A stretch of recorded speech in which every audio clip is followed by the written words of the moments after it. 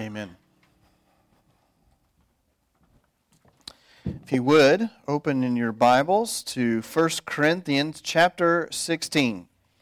As we come to the end of this letter that we have been looking at since August. It seems like we have been in it quite a while, and certainly it has been a good book, but it's also been a difficult book. Difficult for lots of different reasons. Difficult because there are some things that are hard to understand.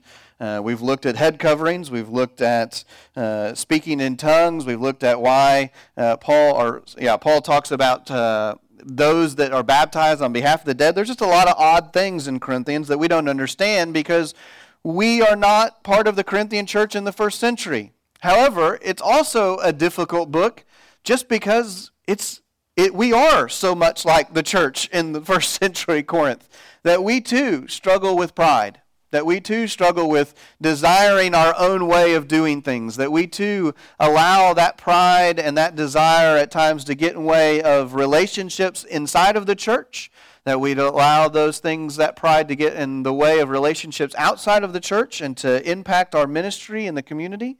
And we need at times to read a difficult word from the Lord that calls us out and says, hey, this is not the way that a child of God acts, and that we need to be different, that we need to come to repentance. As we come to chapter 16 then, Paul is concluding this difficult letter, and he ends by looking at several different issues. As Melissa and I talked about this chapter this week, the main part of the letter is pretty organized, and he's writing to them about things that they had asked about or things that he had heard about.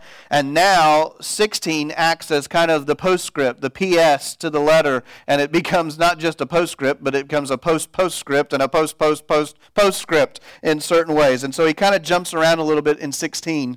But what we see as the common theme is to take care, to be careful with certain things, and as they continue on after they have read this letter. And so we're going to look at all of those together with an understanding of that common theme as we approach chapter 16. So if you would, stand with me as we read 1 Corinthians chapter 16, verse 1. It's quite a bit shorter than what we've had the last 2 weeks, which I know many of you will be thankful for, but incredible ending to this letter. Chapter 16, verse 1. Now concerning the collection for the saints, as I directed the churches of Galatia, so you also are to do.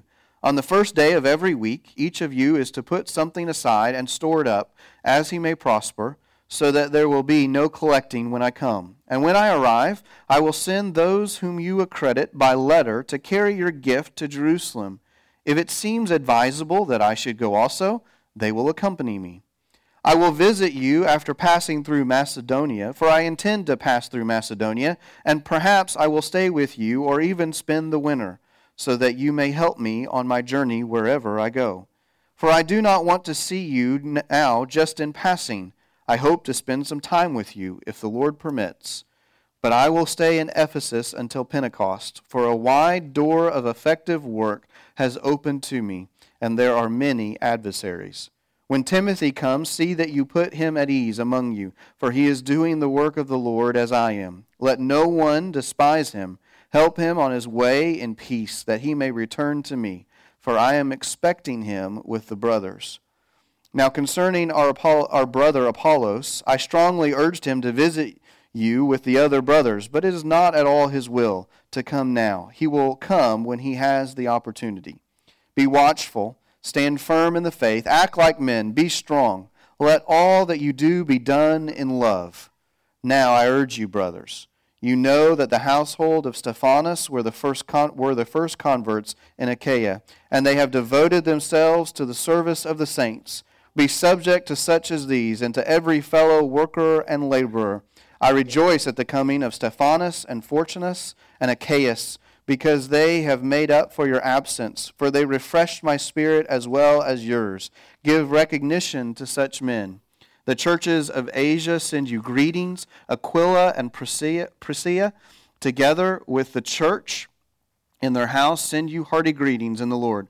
All the brothers send you greetings. Greet one another with a holy kiss. Paul, write this greeting with my own hand. If anyone has no love for the Lord, let him be accursed. Our Lord, come.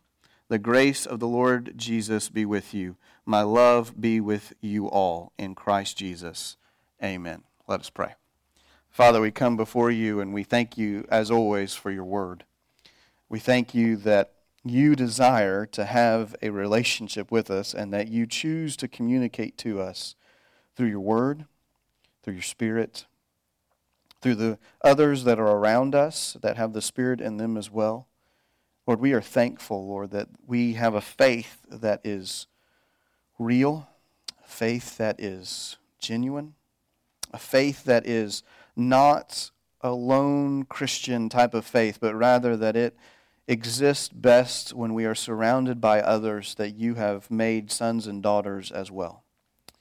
We pray this morning as we look at all of these different issues, as Paul kind of jumps around here, that you would help us to identify what you are trying to say to us this morning as individuals, and that we would turn around and that we would be diligent about putting that into practice, that we would not allow it to go in one ear and just out the other. We pray all of this in the beautiful name of Jesus Christ. Amen. Thank you. You can be seated.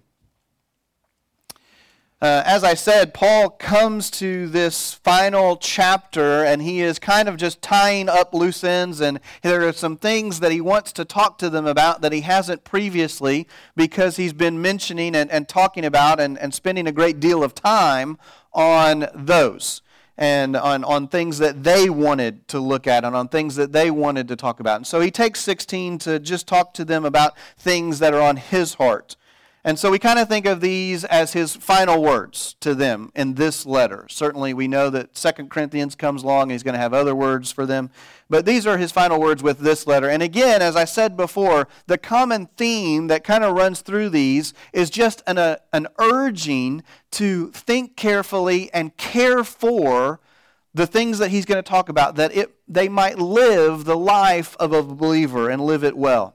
And so I'm going to run through, we're just going to kind of set the tone here real quick. I'm going to run through what the 6 things are that he says to take care with, and then we're going to go back and talk about each one of those. So first, he starts about taking care with giving, and we can see that in verses 1 through 4. That he is talking there about a collection that's taking place. Second, he talks about taking care with ministers and with the ministry. And so we see that in verses 5 all the way through verse 12. And then we get a little bit of an interruption in this closing and 2 verses that are kind of odd in verses 13 and 14. Not odd in their words, but just odd in their placement.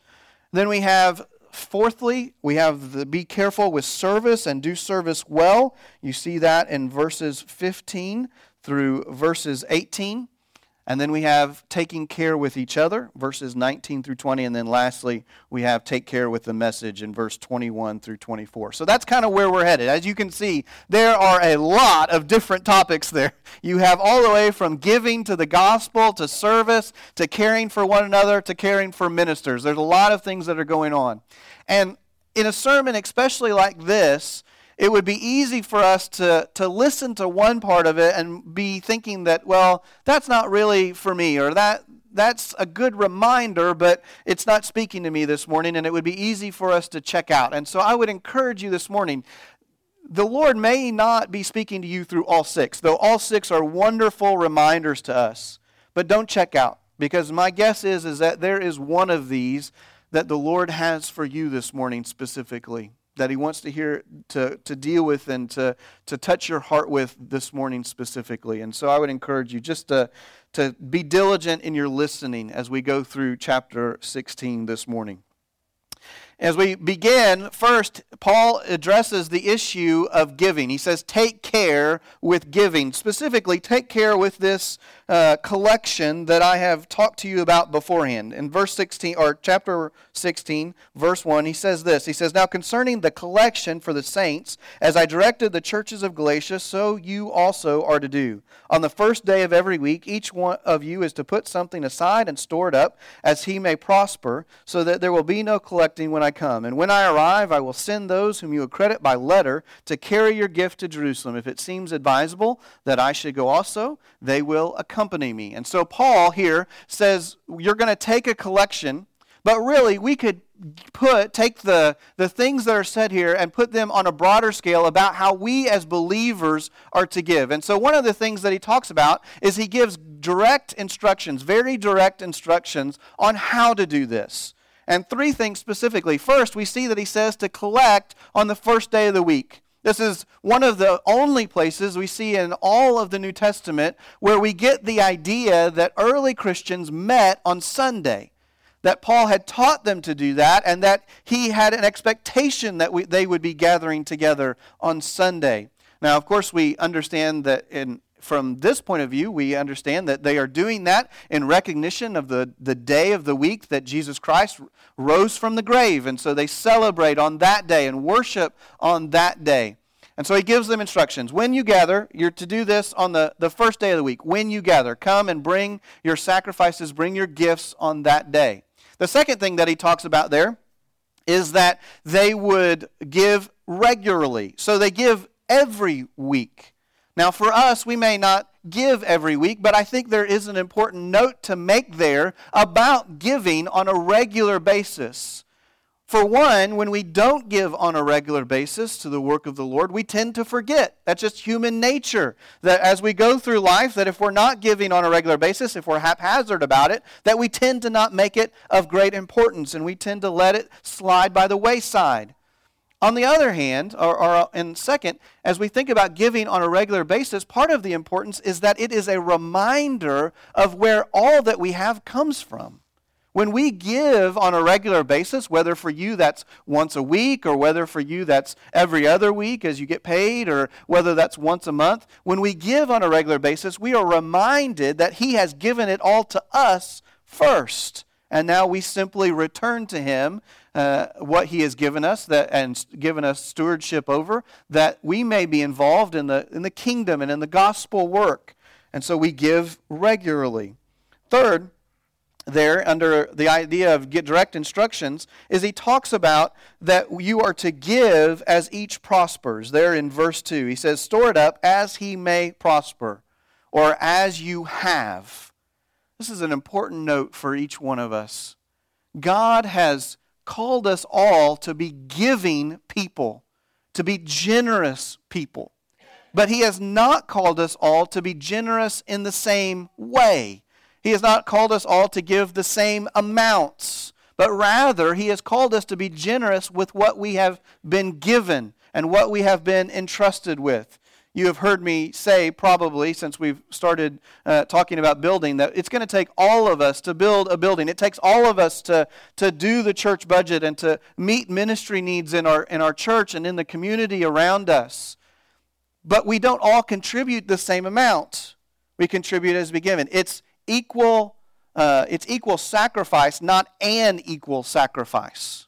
He has called us all to give of what we have, but He has not called us all to give the same thing. And so you might be in the shoes of the widow who gives a mite, but that is all that she has. Or you might be in the shoes of others who God has blessed greatly, and you can give greatly because of that. And so he gives direct instructions here for how we give. We give regularly, we give as we are able. He also talks about in that first section that we are to be careful with accountability as we give. You look there in verse 3, he says, when I arrive, I will send those whom you accredit by letter to carry your gift to Jerusalem. If it seems advisable that I should go, they will accompany me. Again, Paul is just being very careful when he deals with the issue of money. If you go back in 1 Corinthians, there had been accusations against Paul that he was just another one of the great orators of the Greek world who just was concerned about money.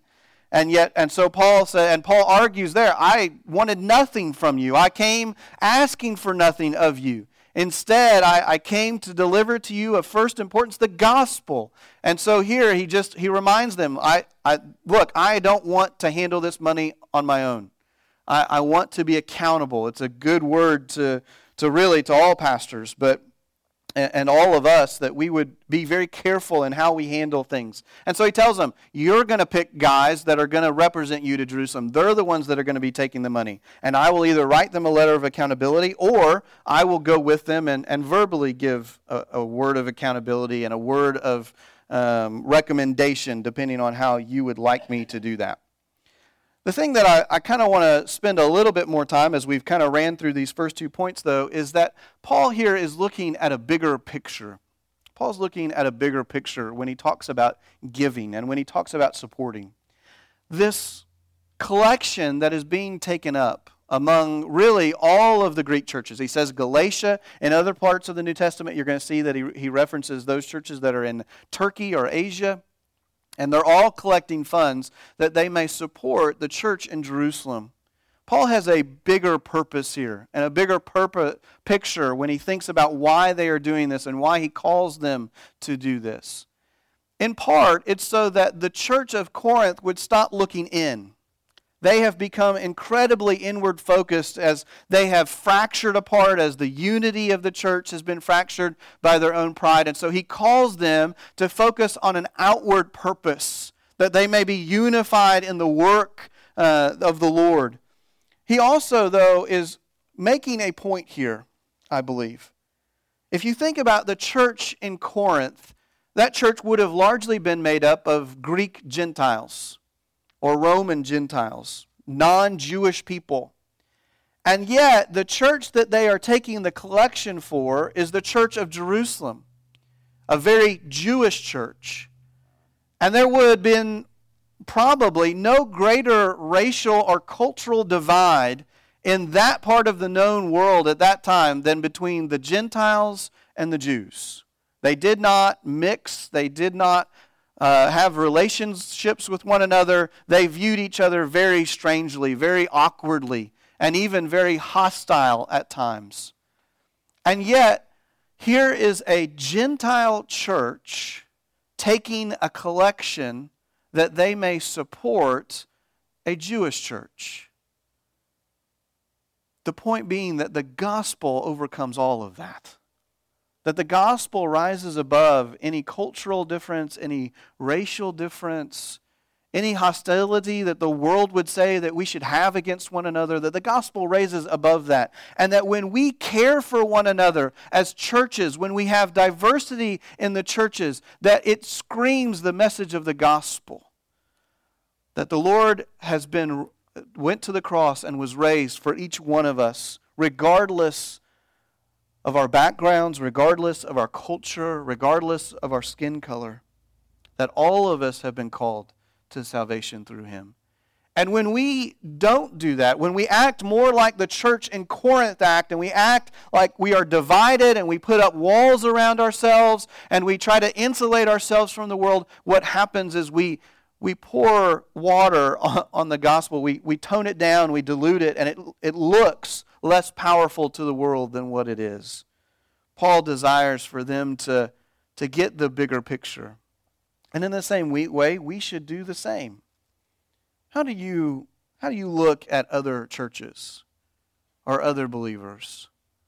Do you spend a great deal of time, or any time at all for that matter, trying to learn more about churches that are in other parts of the world, or hearing about what they're going through, or praying for them, our brothers and sisters who are all over this globe?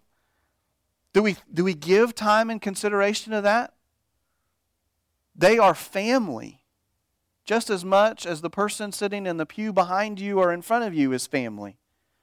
So too are they. It's just more extended. Do you give thought and prayer to that? Or do we just concern ourselves with our own worries and concerns? Or how do we look at other churches even in our community? Do you stop and do you think about churches like Second Missionary or Spencer Creek or Curryville or Farber or Southside or Elm Grove or Adiel? And do you pray for them? Or churches like First Christian, do you pray for them? Do we see them as a competing team, or do we see them as the same family? Do we rejoice when they are blessed and when their ministries are doing well and we see people coming to know Jesus Christ through their work? Do we rejoice in that, or is there part of us inside that's like, why is that not happening here? Do we get jealous and envious of that? Brothers and sisters, we are on the same team. We are the same family. And we pray, and we should pray for them and for their ministries, and that God would use them in our community, just as we pray that God would use us, and as we would hope that they are praying for us, and as we would hope that they would rejoice with us. We do it together. The second point is that he says that we should take care of ministers. You look there in verses 5 through verse 12, and he talks about three ministers in particular. He talks about himself, Paul. He talks about Timothy, and then he talks about Apollos. And he gives an interesting, he does some interesting things there. First, he begins to talk about the heart of a pastor. He begins to talk about the heart of a missionary and the one that has been called to the work of the gospel. He says there that he has a desire to visit, and really that all of them have a desire to visit. And for Paul, it's not just a desire to visit just in passing, but it's a desire to go and to spend time with them. He says, I really hope that I can spend all winter with you, that I can spend a whole season with you, so I can see you and talk to you in person, that we just don't have to do this letter thing. I often think when the invention of the telephone, and especially now that we have texting and all of the social media, all of those things are wonderful things that allow us to keep touch with other people and to know what's going on in their lives and to communicate quickly with them. At the same time, it comes up short in our lives. I had an opportunity this week to have a back and forth conversation with a friend of ours that's a missionary in Africa. And it was great to hear from them and great to know them, but my heart longed to be with them, to see them face to face and to see what was really going on, and not just to be behind a social interaction on the internet, but to really be able to sit down and have, in his case, coffee and a scone and really to enjoy that. I know, a scone sounds weird. It was a French country, people. Like, you do what you got to do. All right? The donuts were out of the question. And so we desire that, and Paul desires that. But think about that for a minute. Has the church in Corinth been really good to Paul? Like, does he have, great things to say about them? No, this has been a very difficult church. This is a hard place. Like, going back there is scary. And I love what one commentator says, maybe unadvisable at this point. And yet Paul's desire is for the church. His desire is for the people of God. That should be our heart as well. Certainly it should be the heart of a pastor and a missionary, but it should be our heart as well, that we have a desire for the people of God, even when the people of God are acting dumb. And that happens. It happens. We all do it. But we should have that heart just as Paul did. The second part of the heart of a minister we see in his work is a desire for the work. Look there at the end or in the middle of that passage that we were talking about.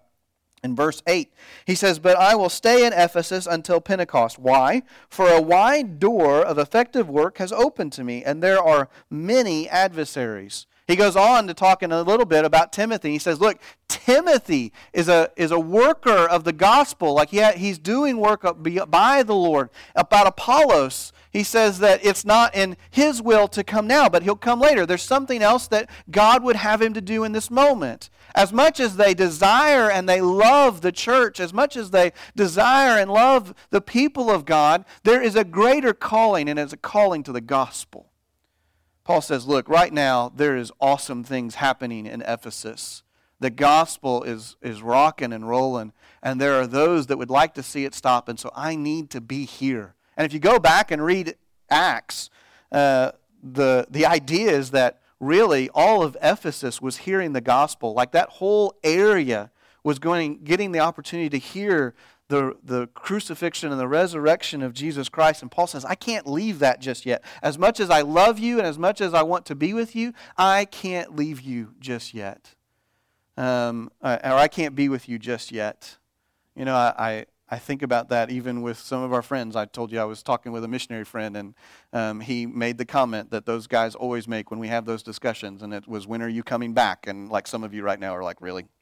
But I told my mom that this week, and I thought she was going to check the phone at me. But when are you coming back? And I said, we love you guys. We miss you guys. But we're here doing this work, and we're excited about what's going on here. And we want to stay here, and we want to invest here because this is where the Lord has called us. Even though we miss you, even though we know that there's great work going on there as well. Paul says, I need to be where the Lord would have me to be. Brothers and sisters, do we have the same desire for the gospel? Do we have the same desire and the knowledge that the Lord has planted us here and now for a purpose, and that there's great work to be done? Paul also makes a comment in this passage about ministers that we should care for those that are in ministry of the gospel. That ministers should be cared for by the church. Look there what he says about himself. He says that he desires to come and to spend winter with them. And he says in verse 7, I hope to spend some time with you if the Lord permits. But then he also says there in verse 6, he says, and perhaps I will stay for you or even spend the winter so that you may help me on my journey wherever I go. He says, I want you to be a part of this. I want you to be a part of what God's doing in Ephesus and Galatia and other places, or maybe a future missionary journey to Spain. I want you to be a part of that, and you as a church should be supporting that. He says the same thing about Timothy. He says you need to take care of him. What do we know about Timothy? What we know about Timothy is that he was a young man, that he was quite a bit younger than Paul and probably Apollos. In fact, Timothy has his own couple letters that Paul writes to him. And in one of those letters, Paul encourages Timothy, don't let anyone look down on you because of your youth. Don't let anybody look down on you because you're young. Timothy, as we read that first letter especially, Timothy seems to have struggled with confidence. And he seems to have struggled with being young in the face of others that are older than him and maybe more experienced than him. And Paul says, look, you're okay. But on the flip side of that coin, he tells the church, hey, you watch out for him. He's a young guy. He's new to the ministry. He's new to all this. And don't intimidate him. Don't give him any reason to fear. But rather, take great care with him. Love on him. And when it's time for him to go, to send him on his way in peace. We as a church are called to care for those that are ministers and those that have been called into the ministry of the gospel, whatever that may look like. I'm thankful you all are wonderful caretakers of me and my family. And we have said that multiple times, and we're thankful to be here and thankful for the ways that you encourage us and love on us, all three of us. We couldn't be more thankful. And we're thankful, I know, that Greg McGee would want me to pass on about how you have cared and loved on him and how we continue to do that as they plant a church in St. Louis. And I really could probably go on and on with guys and missionaries who you have cared on well. And we would just encourage you to continue that, to continue to see the importance in that. Paul goes on here as we continue to kind of bounce around a little bit, and he interjects something that's a little bit different. Verses 13 and 14 there seem to be somewhat out of place. He says, be watchful, stand firm in the faith, act like men, be strong. Let all that you do be done in love. These 13 and 14 kind of interrupt some personal remarks. They would have made maybe more sense at the very beginning of the chapter or maybe at the very end of the chapter. And so why does he interrupt to say this here? Well, we're not quite sure, but I think part of it is the fact that he knew and expected some disappointment because of the words that he had just said. He says, I can't come to you right now. He says, Apollos, it's not his will to come to you right now, but I'm going to send Timothy. And it's like the church in Corinth, him knowing them, knowing their pride, it's like, great, so we get second string. Fantastic. Like, we're not good enough for Paul. We're not good enough for Apollos. We get the kid. Great. Thank you. Appreciate that. And so he anticipates some disappointment. He anticipates some angst. He maybe anticipates even some hostility. And he says, hey, we're not coming right now. But while we are away from you, while I'm away from you, while Apollos is away from you, be watchful. stand firm, act like men, be strong. These are all terms for a soldier. He is calling them and reminding them that they are still in a spiritual battle. And yet he says at the end there, let all that you do be done in love. Let all that you do be done in love. First, he tells them to be watchful. As we look at these two verses carefully, he says to be watchful, stand firm. That term watchfulness, that vocabulary that's used there in verse 13 is often the vocabulary that's used in anticipation of the second coming of Jesus Christ. It's looking ahead to the return of the Lord and the kingdom, the coming of His kingdom. Paul is saying, hey, be prepared. But being watchful in that sense doesn't mean to do nothing. It's not to stand around and to wait, but rather it is an active watchfulness. It is an active thing that is accomplished where we continue to do that which we have been called to do. It is like the parable that Jesus tells where there's a man that gives his servants different things, different talents, and one of them buries it. One of them just says, I'm not going to do anything with it. And when the master returns, he digs it up and he hands it back to him. He said, what are you doing? He goes, hey, I knew that you would come back someday and I knew you'd want it back. And so here it is. And the master looks at him and goes, why weren't you like the others who used it? That they were active. They knew I was coming back as well, but they did something while I was gone instead of you being lazy and just burying it in the ground. And so he says when Paul talks about this watchfulness that we are to have, it is not a laziness just ho-humming around until Jesus returns, but rather it is a call to be active in our faith, which we see there when it says in the very next thing, stand firm, act like men, be strong. All of these things are calls to defend our faith, to be active in our faith, in how we speak, and how we act in the things that we do. We should be on guard against those that would preach a false gospel, that we would be on guard against a world that would look at our faith and mock it. And so we stand and we defend it, and we're on guard against subtle ways that there may be attacks. But we do so in love. We do so in love.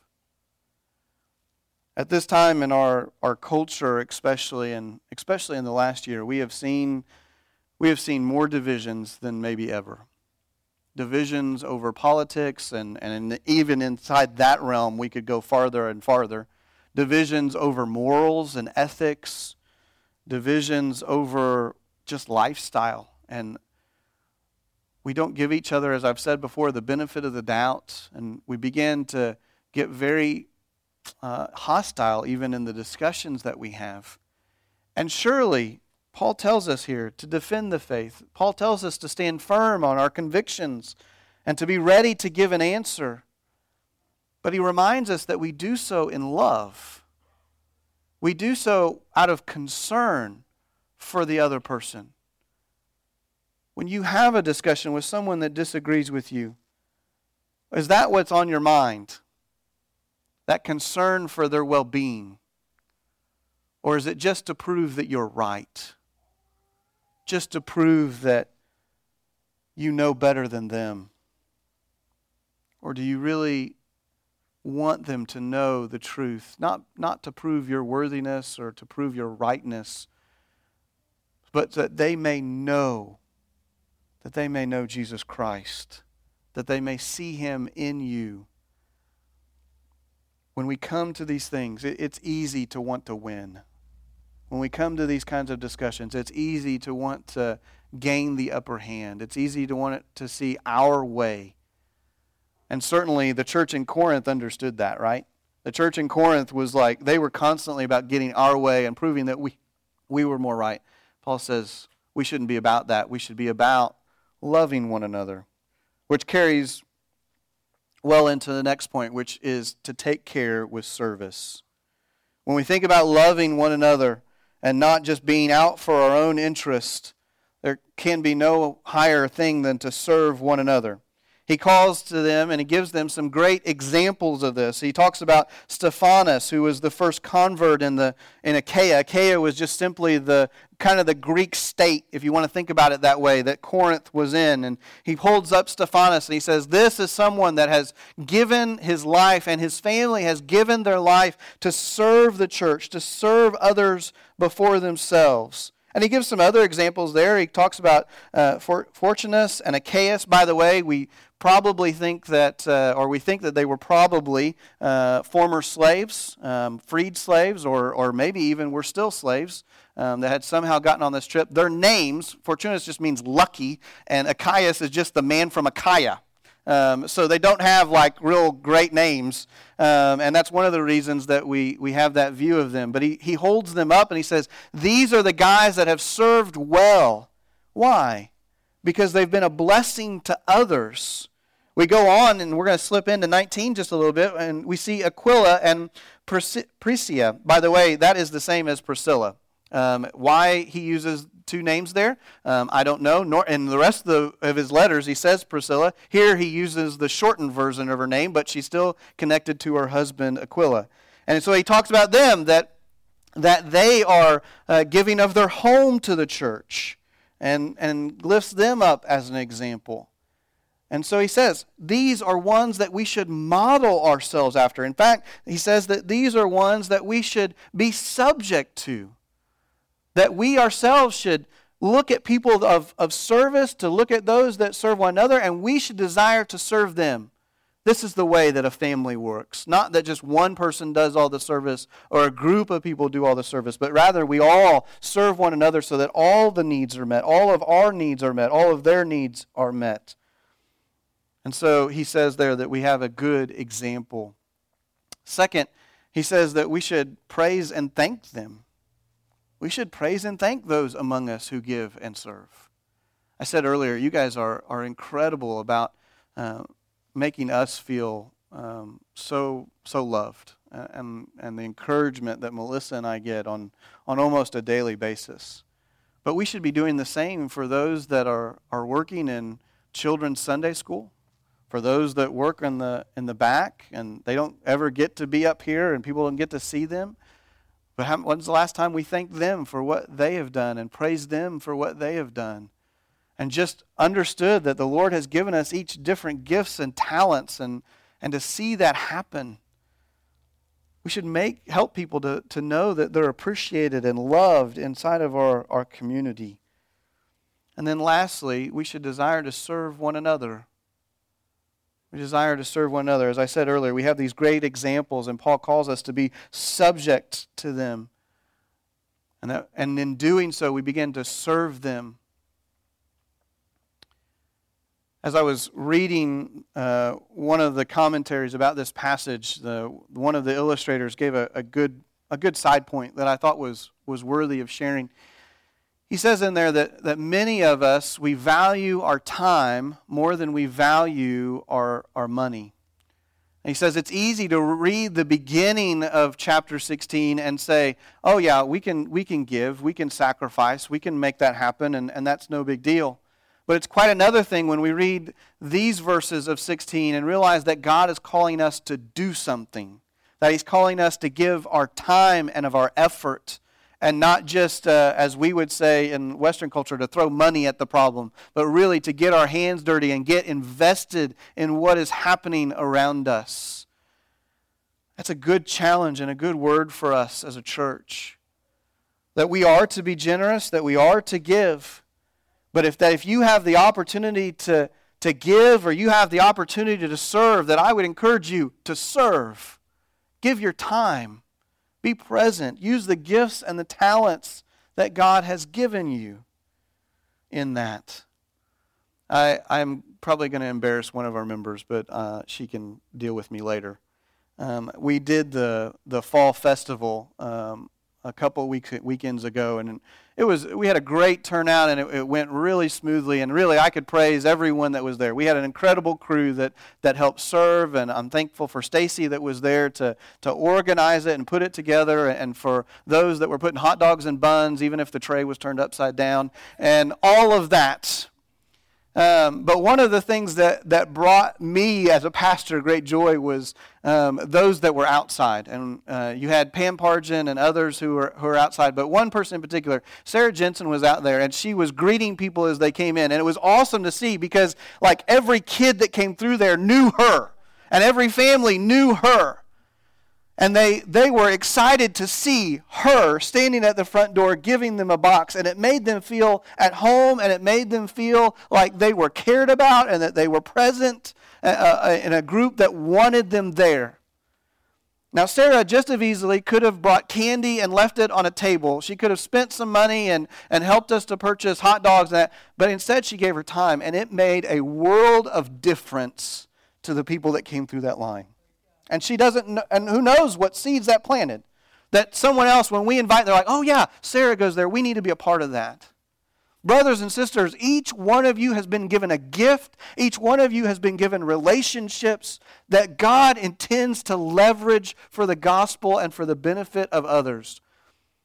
Serve one another. Paul goes on here. And next to last, he says that we are to take care with each other. Verse 19 through 20, he says, the churches of Asia send you greetings. Aquila, and I'm saying Priscilla because it's easier, together with the church in their house, they send you hearty greetings in the Lord. All the brothers send you greetings. Greet one another with a holy kiss. Brothers and sisters, we are to know the church. We are to know the church. Do you know the brothers and sisters that you worship with? We started our year talking about hospitality and the importance of hospitality, and then that message got shot to kingdom come with COVID. But the point remains the same, that we should know one another, that we should invest in one another's lives, and when possible, we should spend time with one another in a way that allows us to grow deeper in our relationship with each other and ultimately with the Lord. Do you know your church? Second, we should greet the church. In probably the difficult verse for the week, he says there that all the brothers send you greetings. Greet one another with a holy kiss. That makes many of us incredibly awkward right off the bat. But this was the common greeting of the day, and it continues to be the common greeting in many parts of the world. In fact, if you go to many parts of Europe, that's going to be how people greet one another. I would encourage you that if you go to those countries, number one, make sure that it's a country that actually greets that way. Number two, there are some countries that go right first and then left, and other countries that go left first and then right. It's important to know which one it is. Because if you do the wrong way, it gets really awkward, really quick. Not speaking out of anything that I've ever seen or done. Just saying. Know the greeting of your people and greet one another. For us, it may be, well, maybe not now, but it was a handshake or a hug or at least a smile. Your eyes do that even in a mask. They know, people know if you're excited to see them. Are you excited to see brothers and sisters in our community? Does your wife or your husband know that when you go into the grocery store, they might as well plan on an extra 15 minutes? Because if you see a brother or sister in Christ in there, you're going to talk. My wife just budgets more time when we go to the grocery store. She's like, yeah, this is going to take an extra. Because she knows if we see somebody, there's going to be excitement there. Or do you try to dip down the next aisle so that you somehow miss them? Paul says, desire and greet the church, know them and love on them. And care for the church. Care for the church. Again, this idea of service, the Corinthians had lost that. In their pride and in their arrogance, they had desired their own way first. Paul says that's not the way it should be. We should love one another and care for one another in all that we do. Lastly, as we take a look at this passage, he says, take care with the message. Take care with the message. He says that we should have a love for the Lord. Verse 22, if anyone has no love for the Lord, let him be accursed. Our Lord come. That word love there, many of us, if you've been in church very long, have heard some pastor somewhere talk about agape. And agape is that unconditional love that loves no matter what. That is not the kind of love that Paul is talking about here in loving Christ. The love that he's talking about is philo, which is the brotherly love. It is the love that you have for a family member. It is that love that says, I don't really like you today, but you're one of us, so I'm going to love you and serve you. It is the basic love in many senses. Paul says that you should have at the very least, at the very minimum, at the bottom of the barrel, you should have a love for Christ as just part of the family. He says if you do not have that love, then you are accursed. How does that love display itself? Well, we get that in 1 John, in the letter of 1 John. He says that if you love God, that you obey Him, that it's a lifestyle. That's how we show love, our love of Jesus Christ and our love towards Him, is through a lifestyle of obedience to Him. And so we have to ask ourselves, look in the mirror and say, is that us? If we're going to call ourselves believers, if we're going to say that we're Christians, then do we have a love for Christ? And is that portrayed in how we live our lives? Second, that we understand the grace of God. Verse 23, the grace of the Lord Jesus be with you. One of the incredible things about obedience to the Lord is that we always screw it up, and yet He always calls us to do it more. That God calls us to work in the kingdom, and that He calls us to be a part of the things He's doing, and He calls us to this incredible life, and yet we're going to screw it up. We're not perfect. If you're here and you're not a believer, we're saying that we obey Jesus Christ, and you say, well, I look around me and I see a bunch of Christians that aren't, and there's truth to that. And that's where we proclaim grace above all, that we have not earned our salvation, that we do not earn the love of Jesus Christ, that we're not going to get it all perfect in this life. And so we throw ourselves upon the grace of Jesus Christ, and we proclaim that message to you, one that doesn't know Christ, and to a lost world, that there's hope. Lastly, a love, he concludes by the message being a love for one another. Verse 24, my love be with you all in Christ Jesus. Amen. The message is one of love for our Lord. The message is one of obedience to our Lord. The message is a message of grace in our shortcomings. And our message is one of love for each other. Jesus Christ Himself says, they will know you are mine by how you love one another. And so Paul ends this book. It's a difficult book. You think about the harsh tone that he has with them throughout the book, the frustration that Paul shows with them, at times even the anger that Paul has at them for the mistakes they're making and the different things that they're going through. And yet, when it all comes to an end, Paul says, I love you. I love you. Despite all of this, I care about you. Brothers and sisters, is that the message that we give when we come together as a church? That the person across the room from you knows that you love them and that you desire to serve them. That the person that you meet at Shell Station knows that you care about them and that you desire what's best for them. And that you do that because you have a Savior who first loved you in a way that didn't make sense. I'm going to ask our praise team to come back up, and we're just going to have a time of response. We have covered a lot of ground, a lot of different ground. But at the end of the day, it boils down to that message. To the message that we first were loved by Him. That God cared enough about us that despite our mistakes, despite our sin, despite our rebellion, that He loved us enough to pay for our consequences if we would put our faith and trust in Him. That He was willing to die on a cross when He didn't have to. That God signed that and approved that sacrifice through the resurrection. That He loves you.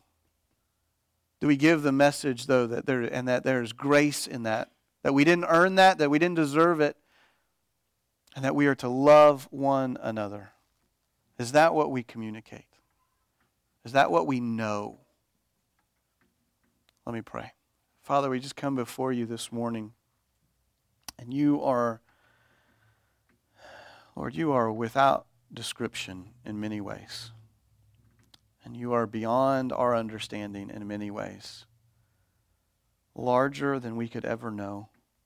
More holy than we could ever know. Your justice and your grace work together in a way that we have a difficulty understanding.